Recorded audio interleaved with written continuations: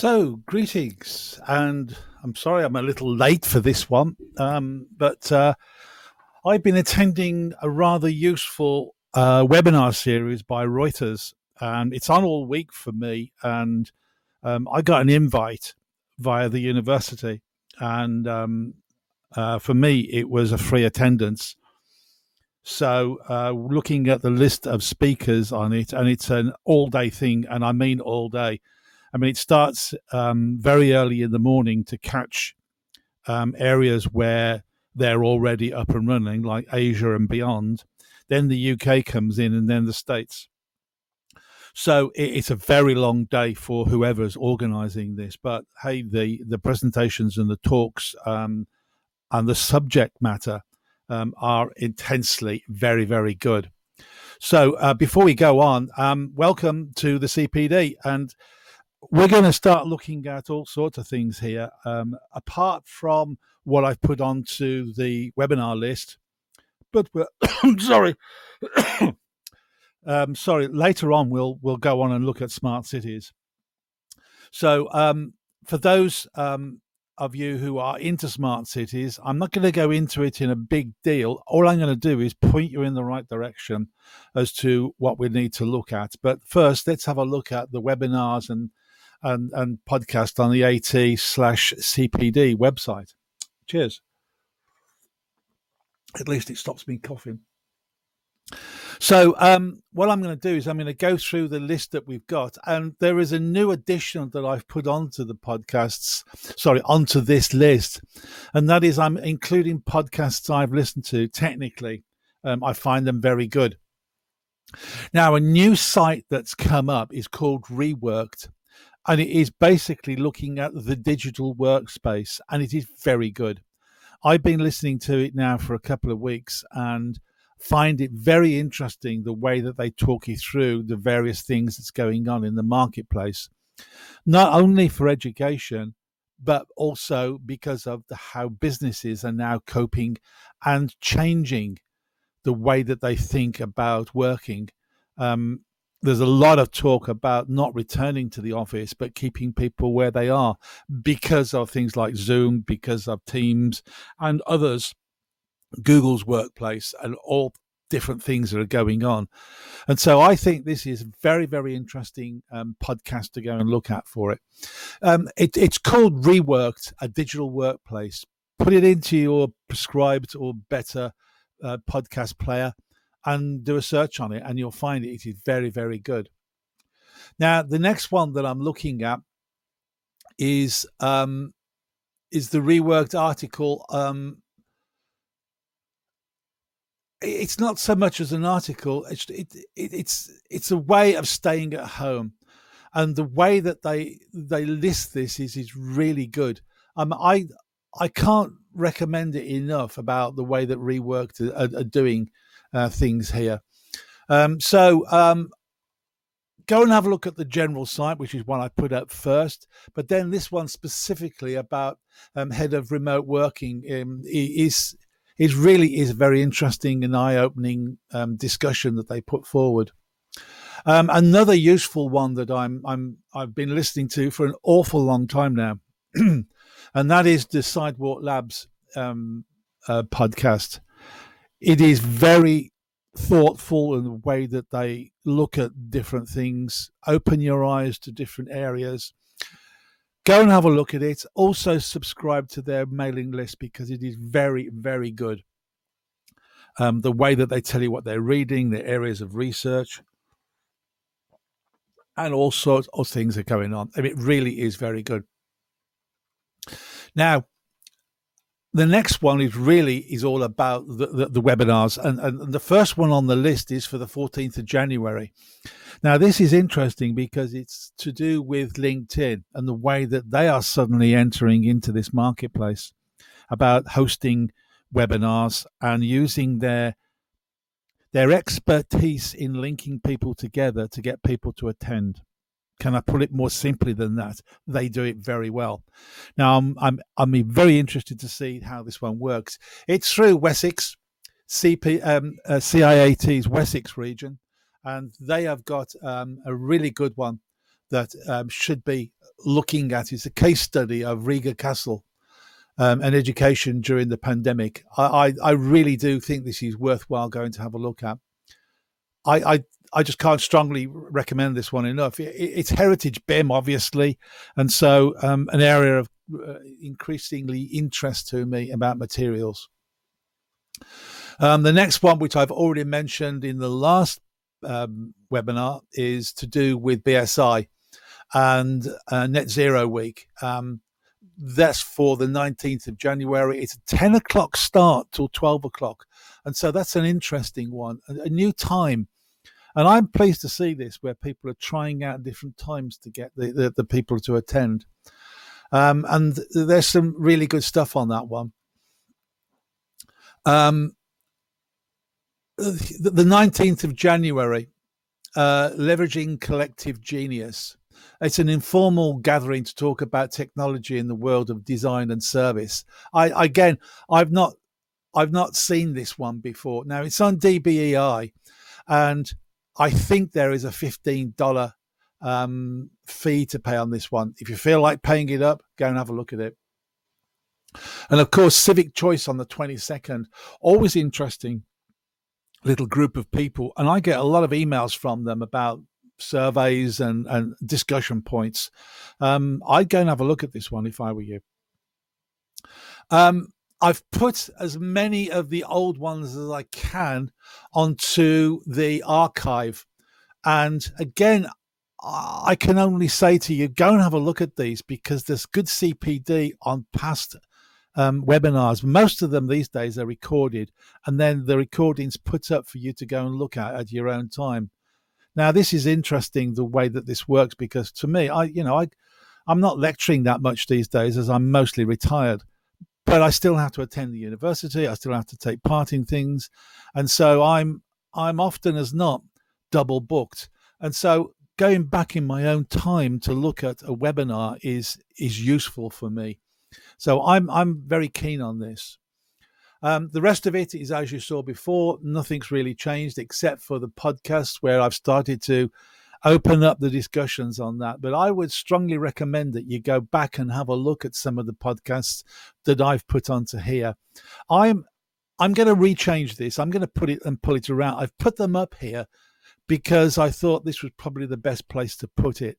But to be honest, I'm not sure whether this is actually correct or not. So I'm going to look at it and play around with it and then come up with something better. Maybe I'll put them onto their own page, either here down the bottom somewhere. In other words, general lectures with no real data structure. I might put on top of that podcasts and just put it into there.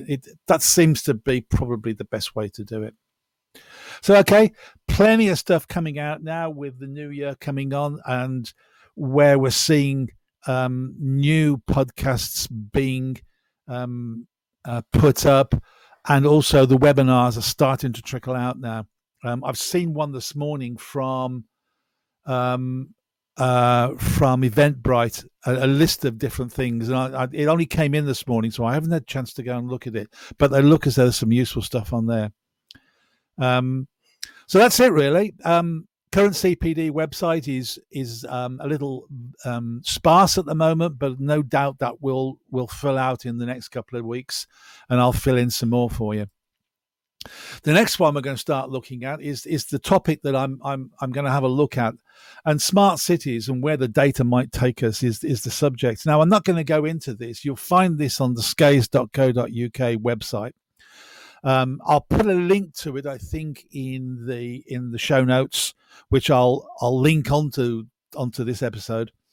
But the whole subject is interesting in its own right, and I don't intend to sort of go into this in a big way. All I'm going to do is open up your eyes to the possibilities of putting some research and doing your own thing on this. So I would strongly recommend that you take some notes on this. Go and look at the CPD. Go and look at the show notes and also my slides up on skays.co.uk, and start to make your own research into this. Time for a drink of tea, I think. So what we'll do is we'll nip down this and have a look at the different things that we can start to have a look at. And I'm of the opinion that there is a lot to be done on this, where we can start to have a look at the way that different things apply to smart cities. And so let's look at the data in the extreme. It's not about pricing. It's not just modeling in BIM or within the 3D CAD system. It's about applying the data to all aspects of the building and cities. It's design, it's costing, it's the use, and it's the depth. And I think that is probably something that you need to sort of put down in separate things and start to research smart cities under each of these different aspects. But the biggest one, I think, is this one I've put up, which is one major aspect is the building's use and how it fits into the surroundings. I mean, it's not often you get the chance to put a smart city up in its own right, from the start all the way through. Most of the cities that are around in the world at the moment have been there for an awful long time, and you're going to have to start fitting smart city syndrome into an existing city. And so you have to start looking at how all this fits into the bigger picture, and how it might link with facilities management and how roads occur, how people look at it. And it's just a wider picture. So I would strongly recommend you going to have a look at this and start to build up your own research on this. Data is obviously going to be a massive item in this. Accurate data checks for clashes in the way that your CAD is going to work with either the construction itself or within the surrounding buildings or anything. Clash detection is hardly a new subject. I mean, I can remember doing it without the aid of CAD. I just sat there with my eyes on two different drawings trying to pick up clashes, and it was a time-consuming event. That's been reduced an enormous amount by the use of computers. But I still don't think it's only in its prime. We need to look at this in a bigger picture, and that is using clash detection across the whole of the project itself, and also how it looks in the surrounding areas with the way that the building is going to be used, how it will be used as against existing buildings and their methodologies. So I'm opening up areas of interest here for you. And of course, grabbing external data and linking that into the scenario is a major area of smart cities, and how that might work with clash detection. As I said before, it's a major subject. The next one is obviously sourcing data for planning. And this is really where that latter end of the research goes, looking at the way that your building is going to work with the open area that you're going to fit it into. And, I attend lectures that my own colleagues do. And I'm going to one on Friday internally within the university, where the planners are holding an hour-long session where we're going to start looking at this. I attended the last one, and it was exceedingly good. Unfortunately, it's internal only, and I can't invite you to it. So if you want to come, sign up to university. The other thing that we need to look at, again, is widening this brief on the data in our buildings, and adding the information into the model. And so that not only is it available to you, but everybody else who looks at the model in the future.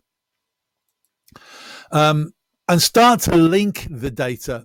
And it's amazing what you can do when you sit down and just spend a little thinking time and looking at what you've got and how it links together.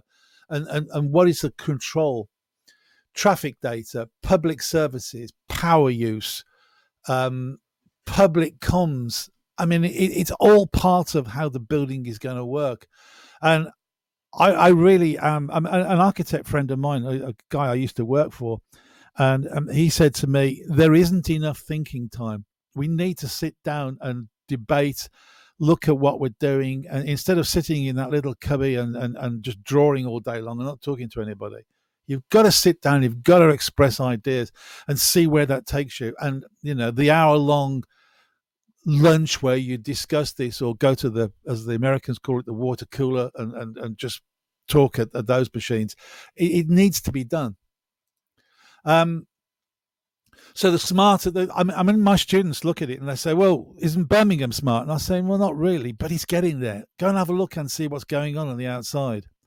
As a child, I remember looking at the paper charts that used to be put onto the bus stops, and it would tell you when the next bus was probably going to arrive. Now we've got these, and they're totems all over the city of Birmingham, and it's a live update of where the buses are, how long it's going to be, how full it is probably, and they're all linked to each other.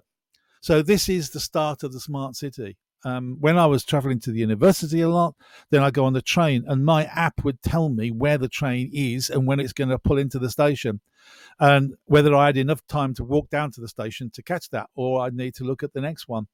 I mean, it is getting there. And this is the start of it, with these use of totems and other sensors that are linked around the city, which we do have access to, because we're going to go and get it and look at it.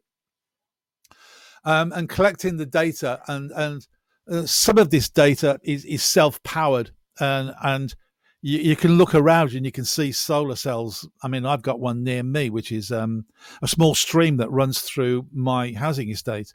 And so the council have got this webcam that looks at a particular area where we know it's going to block up. And it's powered by a solar camera, a solar plate. And the camera then just looks at it and takes photos and sends them back. Brilliant. But there's sometimes when you can't get, and this goes back to this idea of existing buildings. How do you put sensors into an existing building without seeing them? And sometimes you want sensors to do things that need to be within the construction. And so, you've got this one-time hit where you go put something into a particular area of a wall or a roof, but you don't want to have to go back to it and put in batteries or put in cable to power it. I mean, there is things out there that allow you to scrape energy from the atmosphere and then use that to self-power it forever and a day. And so, this thing needs to be looked at, and it's an area of research I think is worthwhile putting some energy into it. The next thing is, and it's the way that we use data, the algorithms, the calculations that we want to put in. We're only just beginning to see how this is going to affect architecture. And the big one is obviously Dynamo and Grasshopper and Marionette are the three big graphical programming interfaces that you can start to look at and use these to do simple calculations or even complex calculations. I mean, I've seen both ends of the equation. Massive ways of working and allowing you to understand how a building's going to work given the algorithms that you want to put in. So, get out the old maths books and start to understand how things work with the data you've got and also the drawings you've got. So everybody says, well, what is a smart city? I mean, is it a city with a couple of totem poles around it? Well, probably not. But people are starting to say smart cities when they don't really mean that. And so I would start to question what this whole idea of a smart city is. Is it collecting data? Is it putting in sensors around? Is it using that data more efficiently? I have my own opinions on this, and I'm writing a paper on it now to look at how smart cities constitute a benefit to us as mankind. And I'm not looking at it on a Birmingham-based, UK-based, I'm looking on a global basis. And so, when you go across the world and start looking at what everybody calls a smart city, you get a whole host of different ideas. So I would strongly recommend, going back to basics and just questioning what the hell is it. So there are new standards out there. There is obviously the 1192 and the PAS documents, and now this new one that's come out. Well, not new; it's been out for a while now. 19560, and the way that is guiding us. I mean, I get it from the university, but if you're in a company, go and make sure you've got a copy in your office. I searched the internet for for things for my students to look at when I start discussing this. And I found this particular video, and it's a great video. It goes on about how lighting, how traffic works, and how people work, and it really is very good. Go and have a look at it. It'll be up on the site, and it's worthwhile looking at. I teach this also about how Sidewalk Labs and the Toronto area, the Quayside in Toronto, was looked at.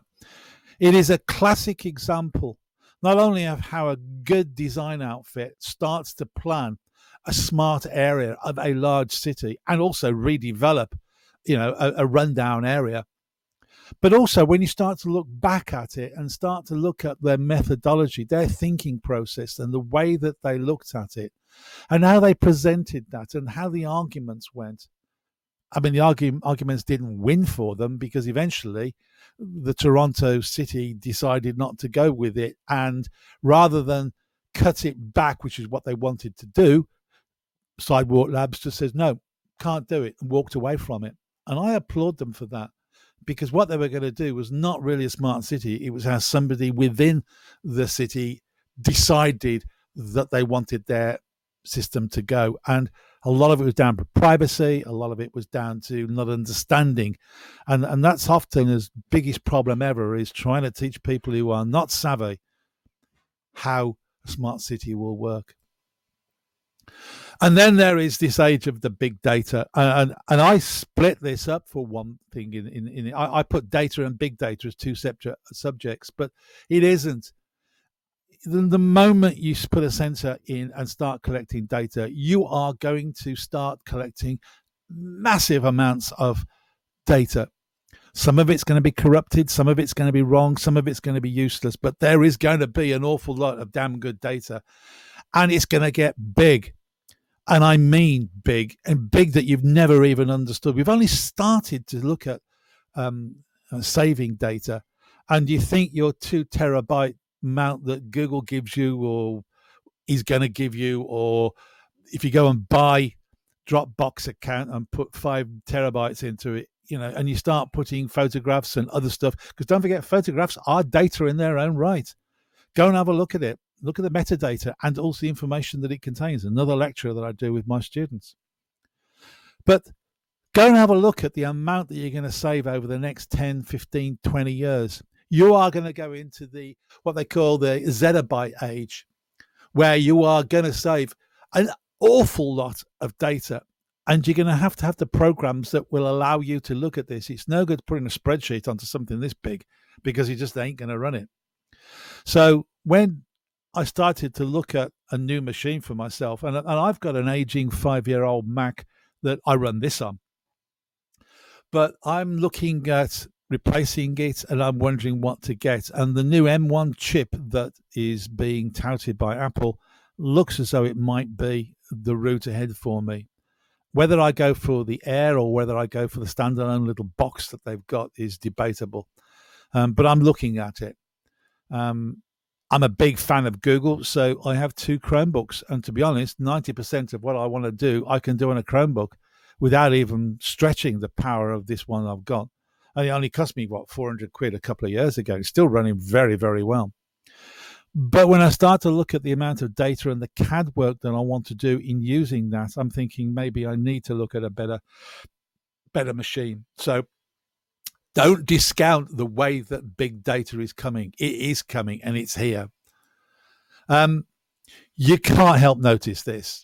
I mean, it's in the press now as we start to look at the way the American election has gone, about how data has been used and how they're shutting down various sites, which I'm glad they have, because I think they give data a bad name. But Facebook, look at the way that they use data and how the European Union doesn't like the idea of data being manipulated in the way that they want to do it. Recently, I've just had a note come in from WhatsApp, and I use WhatsApp a lot to communicate with my friends. And I'm happy I live in the UK and also within the easier area of the EU, because they've said, both of us, we don't like this idea a lot. And I'm with them on this because I think the manipulation of data needs to be carefully handled, and I don't think Facebook are the ones to do that. Do I think Google is? Probably not, but at least I trust them better than I trust Facebook. So this whole idea of privacy and everything else that comes with it needs to be handled very carefully. And don't just say, no, we can't do it, because we need data to understand how the world is going to work in the future. And the moment you say no more data, then we go back 1,000 years. Simple as that. And so the value of data is to be looked at both in the short term and the long term. And I would strongly recommend that you put a whole section of your research into this. And the last thing on this really is who owns the data. You know, I'm looking at this as part of my data research to say, well, if I've generated the data, why the hell don't I own it? Why doesn't Google or anybody else give me information back on it, which they do? So I'm happy on that point. But there are some areas where they don't, and I'm saying, well, if you want my data, you're going to pay for it. And I'm not easy with this. I need to look at it because I think companies like Google are well misunderstood. I mean, I get some very powerful programs that in recent years I've had to pay for, but now I don't. And I've got storage, which is relatively cheap. Okay, I pay a monthly fee to keep the amounts that I want in the right place. But there are other things that I get from Google which are free. And it all comes down to them using my data. So, you know, I have to play two things against each other here and see how it works. At the moment, I'm cool with Google the way that they handle it. I am not with Facebook. I don't own a Facebook account anymore. And I'm certainly questioning my ideas of using WhatsApp as my communication tool. I'm not happy with it at all. The fact that I've got some very dear friends who use WhatsApp is giving me questions, and I really need to talk to them about it and see whether we can find something better. There's something called Signals out there, which I'm investigating. I don't think it's the way ahead. I think we need to find something that's very similar to WhatsApp to make me to switch. But if I find it, I will switch. The usual thing, references I've put up, a lot of stuff about there, about links onto various things. I will put up the running show notes for this, both onto this presentation and also onto the AT-CPD site, where you'll find the show notes in their own page in the next couple of days, and all that is listed up for you. So that's it, really. I hope this was interesting. For those of you who are listening to this on your own podcast, then the audio version will be up on your reader very soon. Thank you for listening.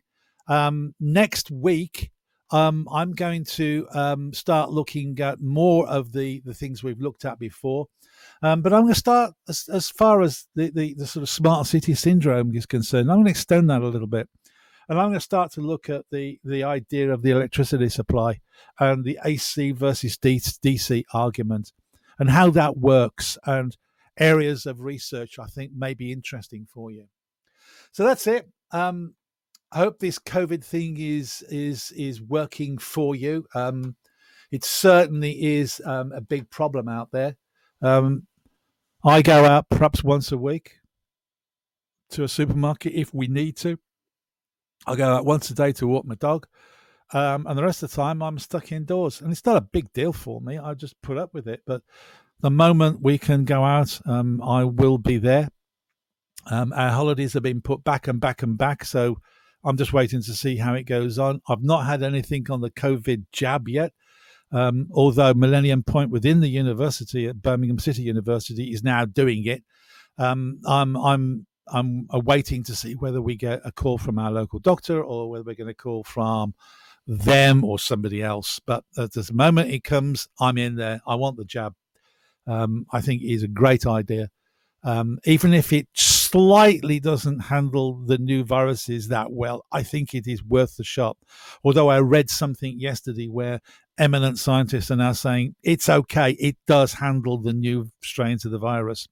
I've not heard any more on that, so maybe it does, but I'm having it. That's it, period, end of story. So that's it. Next issue will be on or around the 18th or 19th of January, and we're going to look at the electrical supplies, AC versus DC, and also whatever I can find for your webinar and podcast pleasure. That's it.